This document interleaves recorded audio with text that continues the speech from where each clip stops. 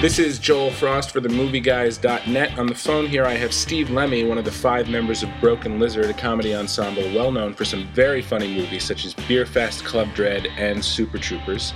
Thanks for taking some time to talk to us during Broken Lizard's live comedy tour, Steve. Pleasure. The tour started in the summer and wraps up with a big show here in NYC at the Nokia Theater on December 4th, right? Friday, December 4th at the Nokia. Great. And you're near the end of the tour now, right? How's it been going? The tour has been great. It's been awesome. Yeah, we started in Burlington, Vermont in July. And then, we have just a few dates left. We're going, this Thursday night we'll be in Boulder. And then Friday night we'll be in Seattle. And Saturday night we'll be in Portland, Oregon. And then we have, a hiatus for Thanksgiving. And then we have one more show in New York City on December 4th. But we are going to actually shoot this as a concert film. And so we're trying to see where and when that's going to be, but probably that'll be sometime in January or February that we'll film that. That was actually my next question, when we could maybe hope to see that. I anticipate all your questions, Joel. So I get very thorough answers. So, we're talking about maybe shooting it in New Orleans is one possibility. Uh-huh. Maybe Mardi Gras, although I don't know that anybody really wants to wait too long, or wants to wait that long. But, we're going to try and line up some guests to do the show. I know, Will Forte wants to do it. We're going to talk to Jim Gaffigan. He wants to come reprise some of his roles in our films. He's actually in the new movie, as well as being in the meow scene of Super Troopers. So, we're sort of putting that all together right now. Great. Those are a couple of guys that have been worked with you before, and that's nice to know that they might be involved in the live show as well. Our approach has always been very familial. We have people now in our movies that were on the crew of the first movie, Puddle Cruiser, that we did back in '96, and so it's just a matter of you meet people and you work with them, and if you get along, there's absolutely no reason not to, keep working with them. And so it's nice now because I would say, at least, 33% of our crew are people we've worked with, multiple times. And, our group of actors that we've worked with keeps expanding and getting better. So it's always great too. It's like a reunion when you're all working on something together again after, a year and a half apart. So. That's great. I want to ask you a little bit about more about the live shows. You guys got your start together at Colgate University back in the 90s. Have you resurrected any of the old skits from those days? Yeah and no. We have we're doing one sketch that, we back in college we did this thing which was Socrates and Plato. Where they're basically just these dialogues where Socrates was the tutor and Plato was just, dumb as a box of rocks. And Socrates keeps getting annoyed with him. I played Socrates, and Kevin Heffernan, who plays Farva in Landfill, played Plato. And so, we had done that once in college. And then when we came to New York and we're doing our live show originally, back in the 90s when we were 21, we did that sketch. And then it was so popular that we did 3 more of them. And then, we wrote a movie script based on that, which is called The Greek Road, which is sort of like our opus. It's the one we've been dying to do, and it's a bigger budget, ancient Greek movie. But so we decided, for this live show, since we hadn't been on stage for such a long time, that we would resurrect those characters. And so, we've been doing them. I don't think we're going to do it in New York. We actually want to, the show has gotten really long. And we replaced it with something else that Kevin and I have been doing in New York, which is an ode to Patrick Swayze. Mm-hmm. But I think for the live movie, we're going to shoot the Socrates and Plato sketch. So that's one. And then one of the guys sings a song that he's been singing since New York City. Everything else is totally original. It's we're doing some audience participation with characters from Super Troopers and Beer Fest. We're all doing stand-up comedy. and we're showing a clip from Slam and Salmon too. Can you elaborate a little bit on the Patrick Swayze sketch? That's piqued my interest now. Basically, a few of us were huge Patrick Swayze fans. Back in the 90s, all the way through to 2000. He had a great body of work. But go down the list, and they're great movies. It's like Roadhouse and The Outsiders, and Point Break, and Dirty Dancing, and Ghost. Next of Kin, Youngblood, and even like the Chippendale sketch with Chris Farley on Saturday Night Live. Like, there's so many great things. And my character from Club Dread, I play a guy named Juan Castillo. In English, Juan Castillo means Johnny Castle, which is the name of Swayze's character, Dirty Dancing. So like, we're real fans of his, and so sort of like, in honor of his passing, we're telling the story of the night that we met Patrick Swayze, which actually happened before we made Super Troopers. It was sort of like our first day in Hollywood, and we had this guy that we adored, and it went horribly wrong. So that's the story we're telling. Well, that sounds great. Now, you talk about how during the live show you use, all of you guys use characters from the movies a lot. That's an integral part of the live show. Are there hints about the direction of any of the possible sequels, like Potfest or Super Troopers 2? Well, there's a hint about the sequel to Beer Fest, but, that's, we're actually leading people astray with that one. We sold. It's not a sequel to Potfest, or it's not a sequel to Beer Fest. The Potfest joke, the Beer Fest was meant to actually be a joke. Mm-hmm. And then, of course, we got so many stoners coming up to us. I'll walk down the street and I'll just hear Potfest, and people just are dying to see what happens when we walk through that door with Willie Nelson. Right. We're going to make a movie called Pot Quest, and it's not going to have the same characters, but it is going to be the movie people are looking for. So there is a movie coming. There is a Broken Lizard weed movie coming, but we have to write it. And Super Troopers 2, we are actually writing, and we discussed it with the studio. We're just going to write it and get it to a place where we feel comfortable, and then try to set it up, because we have a lot of people who want to finance that film, and we really want to do it, and we didn't know how much we wanted to do it until we started writing it, like 5 months ago, and it was just great. It's like these characters, and now we have them in a new situation. So we're excited about that, and then we have a project set up with Universal right now, which is actually the main thing that we're working on, which is it's called Rogue Scholars, and it's basically Super Troopers at a college university. Like, we play the college professors, and this group of seniors, like there's like a prankster society that pulls pranks every year on the professors, and finally this year they go too far, and we, the professors, decide to fight back, and it becomes basically an all-out war with this secret society. And people get hurt, Joel. Get hurt. Yeah. So that's what we're working on right now. Well, that's good to hear. I don't think a movie can truly be funny unless people are getting hurt. Oh, lives get changed. We're shattered in this movie, and we're that's what we're taking it. We're going dark on this one. Fortunately, I think that'll be welcome to many Broken Lizard fans. Yeah, listen, we're growing up now. We can't play college students, and we can't just chug beers all the time. But we're trying to find a way that we can still remain close to the college campus. Uh-huh. I think if the new movie Slam and Salmon sort of reflects, I'm not going to say a maturity on our part. Certainly more mature. But, we're growing.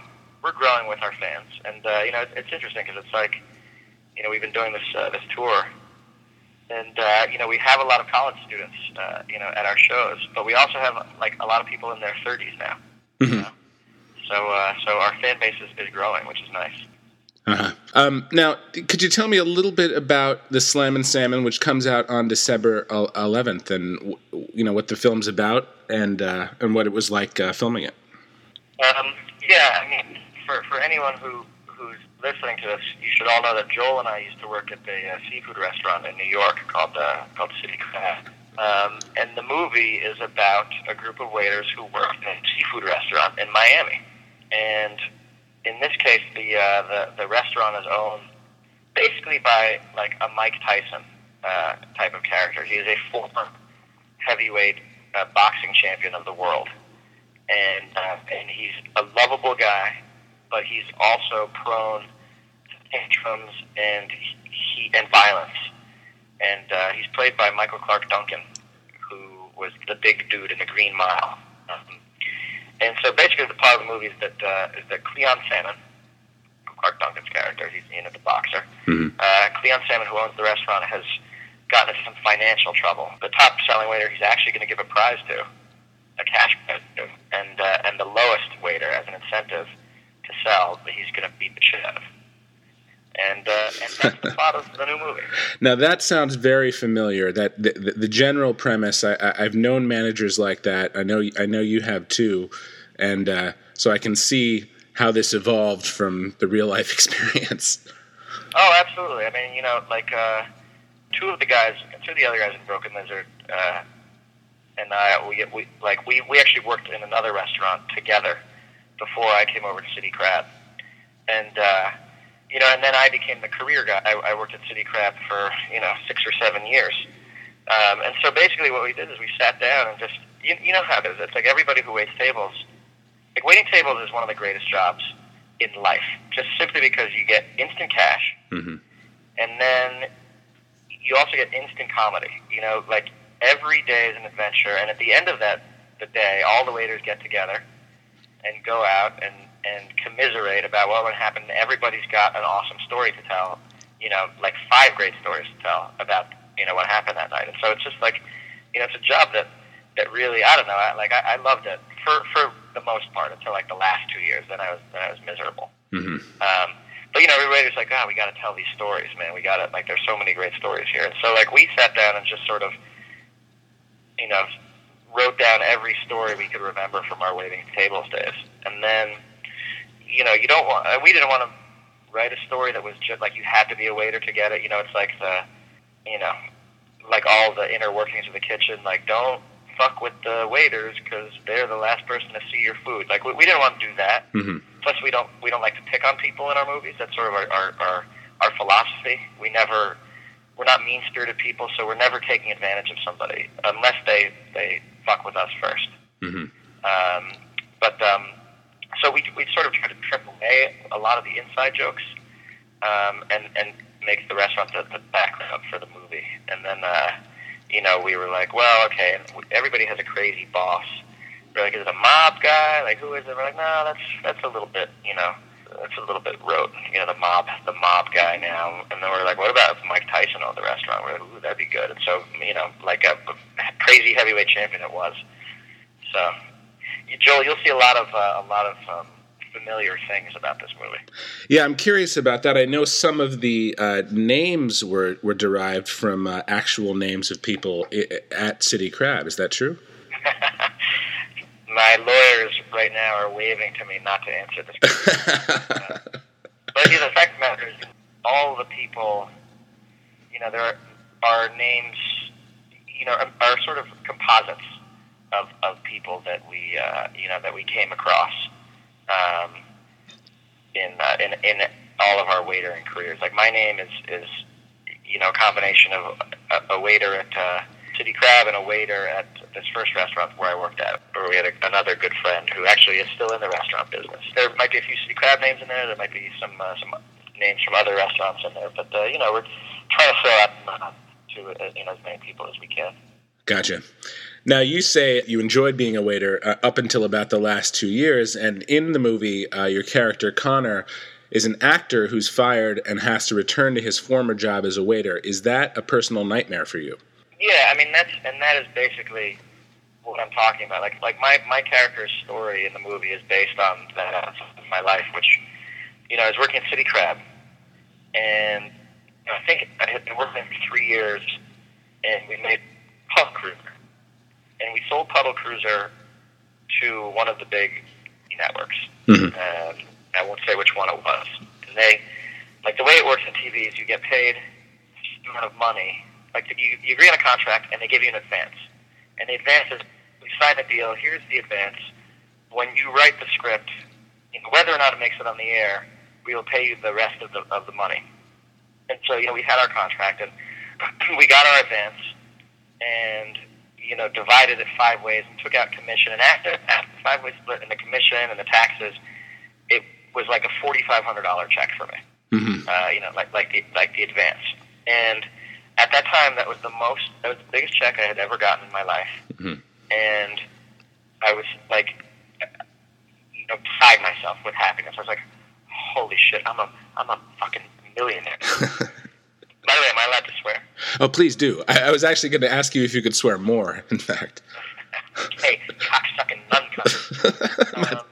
Yeah, so I thought that was much amount of money. And it's like, as any waiter will tell you, like, if they get a big check, something like that, they'll still keep their job because they're cautious. But if you fuck with them for 1 second, like if the management comes down for 1 second, they will throw their apron in that person's face and walk out of the restaurant. Be like, fuck you, motherfucker, I'm never coming back.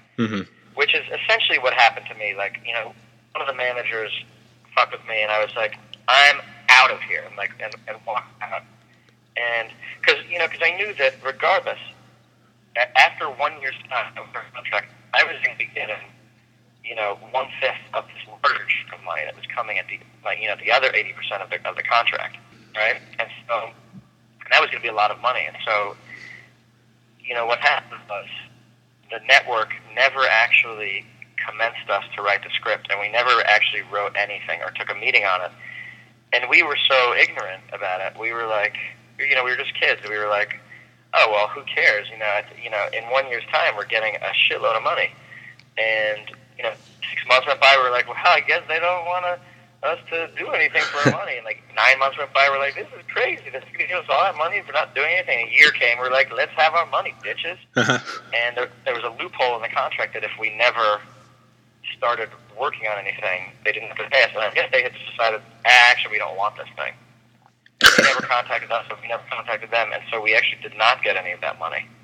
And now I had a $26,000 credit card debt, and so I had to return to City Crab with my tail between my legs. And luckily, I was friends with the owner from growing up, and so he let me have my job back. But I remember all you fucking waiters gave me the slow clap when I walked in there. Or you might not have been there at that point in time, but everyone was lined up and they gave me a nice slow clap, sarcastic welcome back to the restaurant, and it was a bummer, and then I was there for another 2 or 3 years, and in that time I grew to be a little bit more of the miserable waiter, and where people would be like, you should smile more often. And like, fuck you. Because there was, because then it took us 5 years. It took us 5 years to get the money for Super Troopers. So I was really sort of wallowing in misery. All right. Well, tell me this also. During the filming of it, did you ever have a moment where you were thinking, I used to actually do this. I used to actually be a waiter, and now here I am making a movie about it. I think the time I had the strongest feeling of that was the night after I tried on my waiter uniform. Because, how, I don't know if it happened with you, but anybody who's been waiting tables for a while starts to have these things very appropriately called waiter nightmares or waiter dreams. I don't know if you had them. I start to have them all the time where it's like you're in the weeds, you're in your shift, and the hostess keeps seating you with a table of 20, a table of 30, and only your section is full, and you're slammed and you can't get anywhere. And I used to have that nightmare. I used to have one that recurred where I was waiting tables in Grand Central Station, and I had all the tables in the downstairs concourse, and then the hostess gave me a table upstairs, and I'd be walking up the stairs carrying a cup of hot chocolate on a tray and just spilling all the hot chocolate over the sides, and I couldn't keep it in. I'd wake up and be like, that was just a dream. And, after, I stopped waiting tables for good, they went away after a few months. And, I still had them. And it's funny because it's, anytime, I started to have, financial difficulties, the waiter nightmares would come back. And, I'd have them for a few nights. I'd be like, oh, my God, I've got to get it together. And then, I was done with them for a long time. And then the day that I went and tried on my wardrobe for the movie, I was in the wardrobe, and I was I put on, the shirt, and I put on the pants, and I tucked the shirt in, put on the shoes, and then I got the apron. And it was tying the apron around my waist. I was like, this feels sickeningly familiar. And, I did not feel good about it. I was like, God, I have that dread. When you're about to start a shift, everyone has an uneasiness. You're like, ugh, 8 hours of work ahead of me. And, that was coming back to me. And, of course, sliding the crummer into the apron pocket and the check presenter. I was like, ugh, I'm going to be sick to my stomach. And that night I had several waiter nightmares. And then it really became like that. For the next 5 weeks of shooting the movie, I'd show up on the set. Now I realize it sounds like asshole actor, I'm in a movie, but I'm complaining about it. But I'd show up and I'd go in and I'd see, it takes place in one night, so my only costume is that waiter's uniform. And I'd go and I'd tie my apron on and put my uniform on and wait for my 16-hour shift to begin. And it's you're like, oh, these shoes are uncomfortable. And literally, I'm for 8 hours, I'm carrying this tray with these 5 mugs of beer on it, and it's starting to get heavy. And this tray is gross. Why won't somebody wash it better? You're like, oh my God, I'm just falling back into the same trap.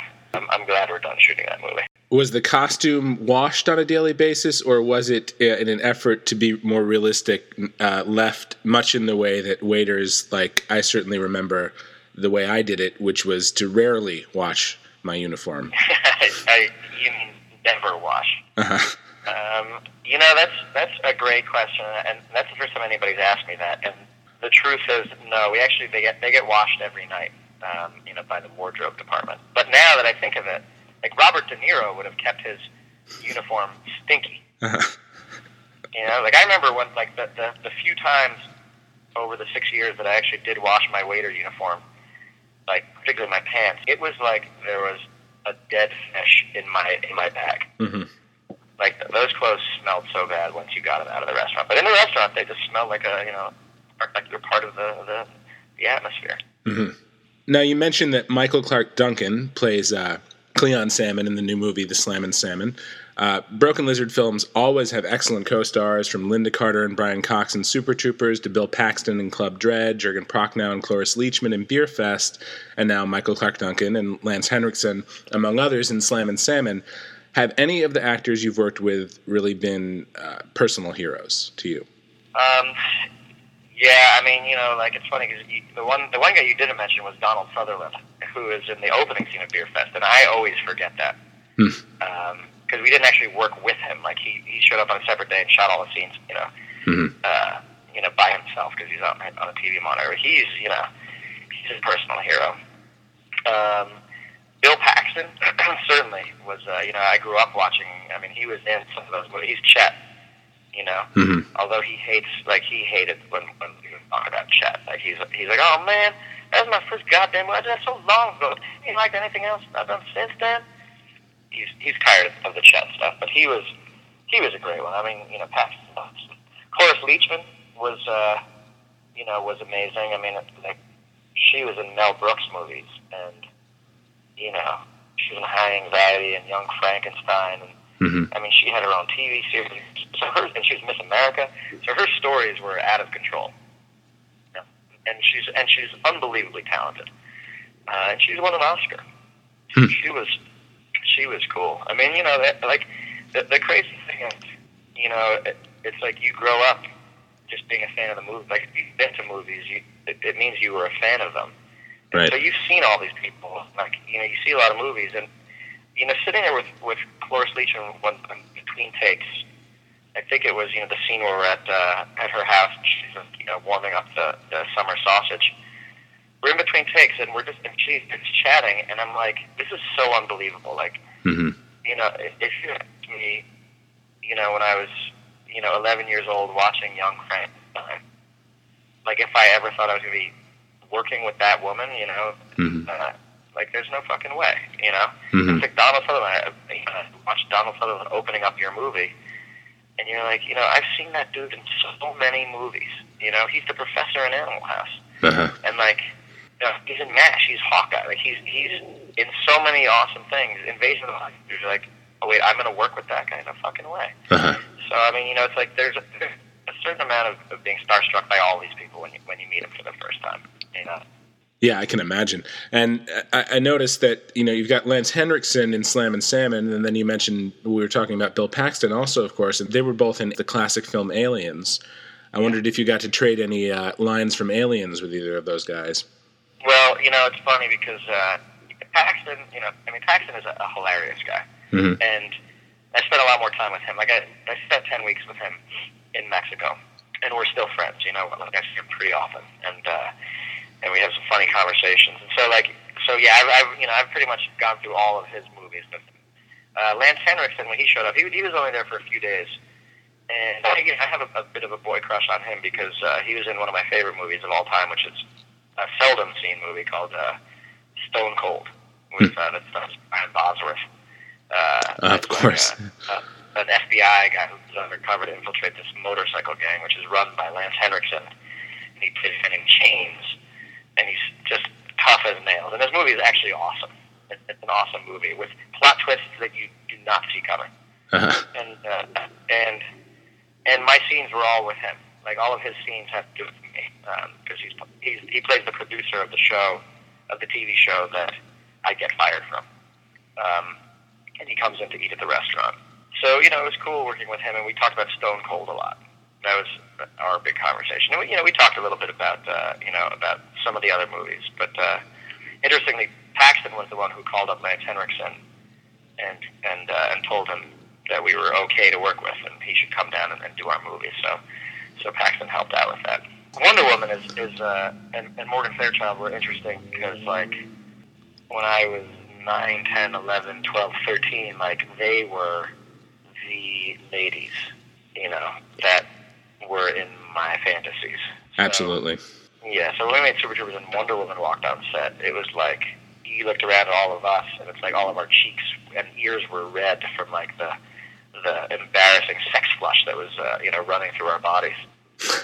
Now, did those women seem to have a sense of that sort of thing? Because I imagine with men in general, and particularly men of a certain age, like you're and my age, who are a little bit younger, maybe just getting toward the age of change when they were on TV and Wonder Woman in that outfit and that sort of thing. Did they seem to have a sense of an appreciation of how we had appreciated them when we were younger?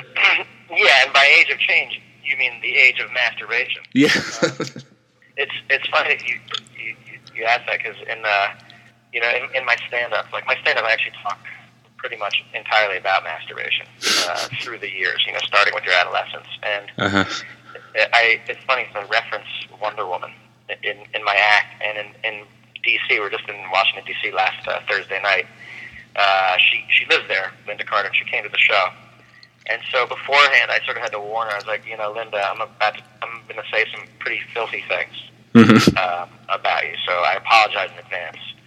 And so I did my act, and afterwards she came backstage, and she was like, it's so funny because all guys your age, the conversations pretty much start the same way, which is like, back when I was 13, and she's like, literally, I just hold out my hand. I don't want to hear it. I know. I got it. She's like, my entire life is guys your age coming up to me saying, back when I was 13.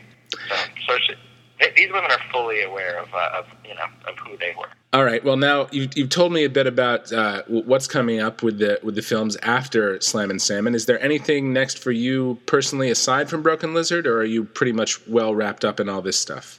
No, I mean, I'm trying to raise money for a movie called Run for the Border that I want to direct, which was written by these two filthy-minded dudes who, somehow I got my hands on this unbelievable script. Got some actors attached to it. And now it's just a matter of putting together the financing, which is not easy to do these days in Hollywood because of the economy. Right. So that would be my directorial debut. And like the other guys in the group, I've got scripts that I'm writing on my own. Aside from the group, but I think for us, it always comes back to like the best things we do are together. Mm-hmm. The collaboration has worked well for us throughout the years, and so we're sort of hit a new era in our careers. We've had a little bit of a slow spot for the last couple since Beer Fest. We've got a new movie coming out, which will be a smaller release than we've had before. It's going to be a platform release, but that's okay because we did this movie independently. Mm-hmm. But now we've got this movie set up with Universal, and so we've got the Super Troopers 2 in the works, and so I think our plan is to really in the next couple of years sort of come back huge and go much broader with our audience. But it's still R-rated comedy sensibility. Well, good. That's good to hear. I think, in particular, Super Troopers 2, I think, is very highly anticipated. Which is why we're taking our time. It's like so many sequels, they don't put care into it. They just throw it out there. And for us, it's important, more so than ever, we didn't really know we were doing it at the time. However, it came together. It came together well and properly. And the result was something that we couldn't possibly have ever imagined or you daydream about it and then you slap yourself. You're like, shut up. That's never going to happen. I just want this movie to be seen in one movie. That's all we ever hoped for. Uh-huh. It has exceeded our expectations. And because of that, we don't want to come back with some jive-ass piece of shit sequel, but we're up for the challenge. So we're gonna try to do it properly. Great. Well, we're looking forward to that for sure. I've got another couple of questions here from Paul Preston, who runs themovieguys.net. Now, Paul and I are both from upstate New York, and I know you spent some time up there, of course, at Colgate. And Paul wants to know, he says it's probably worth asking how you found anything up there funny. Well, Central New York is inherently funny. And the fact that, there are all kinds of things to do there. I mean, that's smack dab, in the middle of Appalachia. Mm-hmm. You've got some of that business going on. I think there is an inherent conflict in boredom, and a bleak winter can lead to a lot of drunken, stony nights, in dark places where all you're doing is laughing about the most mundane bullshit in the world. And so, I think, I don't know. What were those trees? Not ginkgo trees. There were some stinky trees that we had there, which, they smelled like farts. Ginkgo trees? No. I actually can't think of them offhand.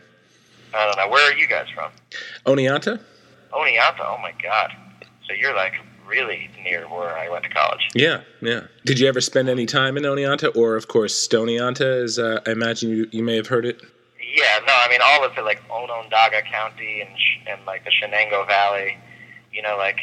It's funny because when we were in college, there was, a huge marijuana drought. And so, it's we were reduced to smoking the Shenango Bango is what we called it. And that was just, hay with corn in it, that, barely buzzed us at all. So, CNY, what is it, 315? Is that the area code up there, the 315? Ours was 607.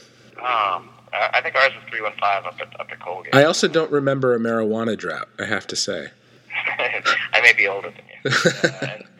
And it's funny, we were just in Syracuse a couple months ago, and that turned out to be, I would say, one of the rowdiest stops on the entire tour, just drunk CNY people. Because, everyone knows there's not much else to do in CNY but get drunk and party. Mm-hmm. And so they were exceptional at it, and we had a rowdy-ass show in Syracuse. Here, another question from him. He says, how did you get saddled with always referring to cupping the ball sack in the Broken Lizard movies? How did I get saddled with that? Mm-hmm.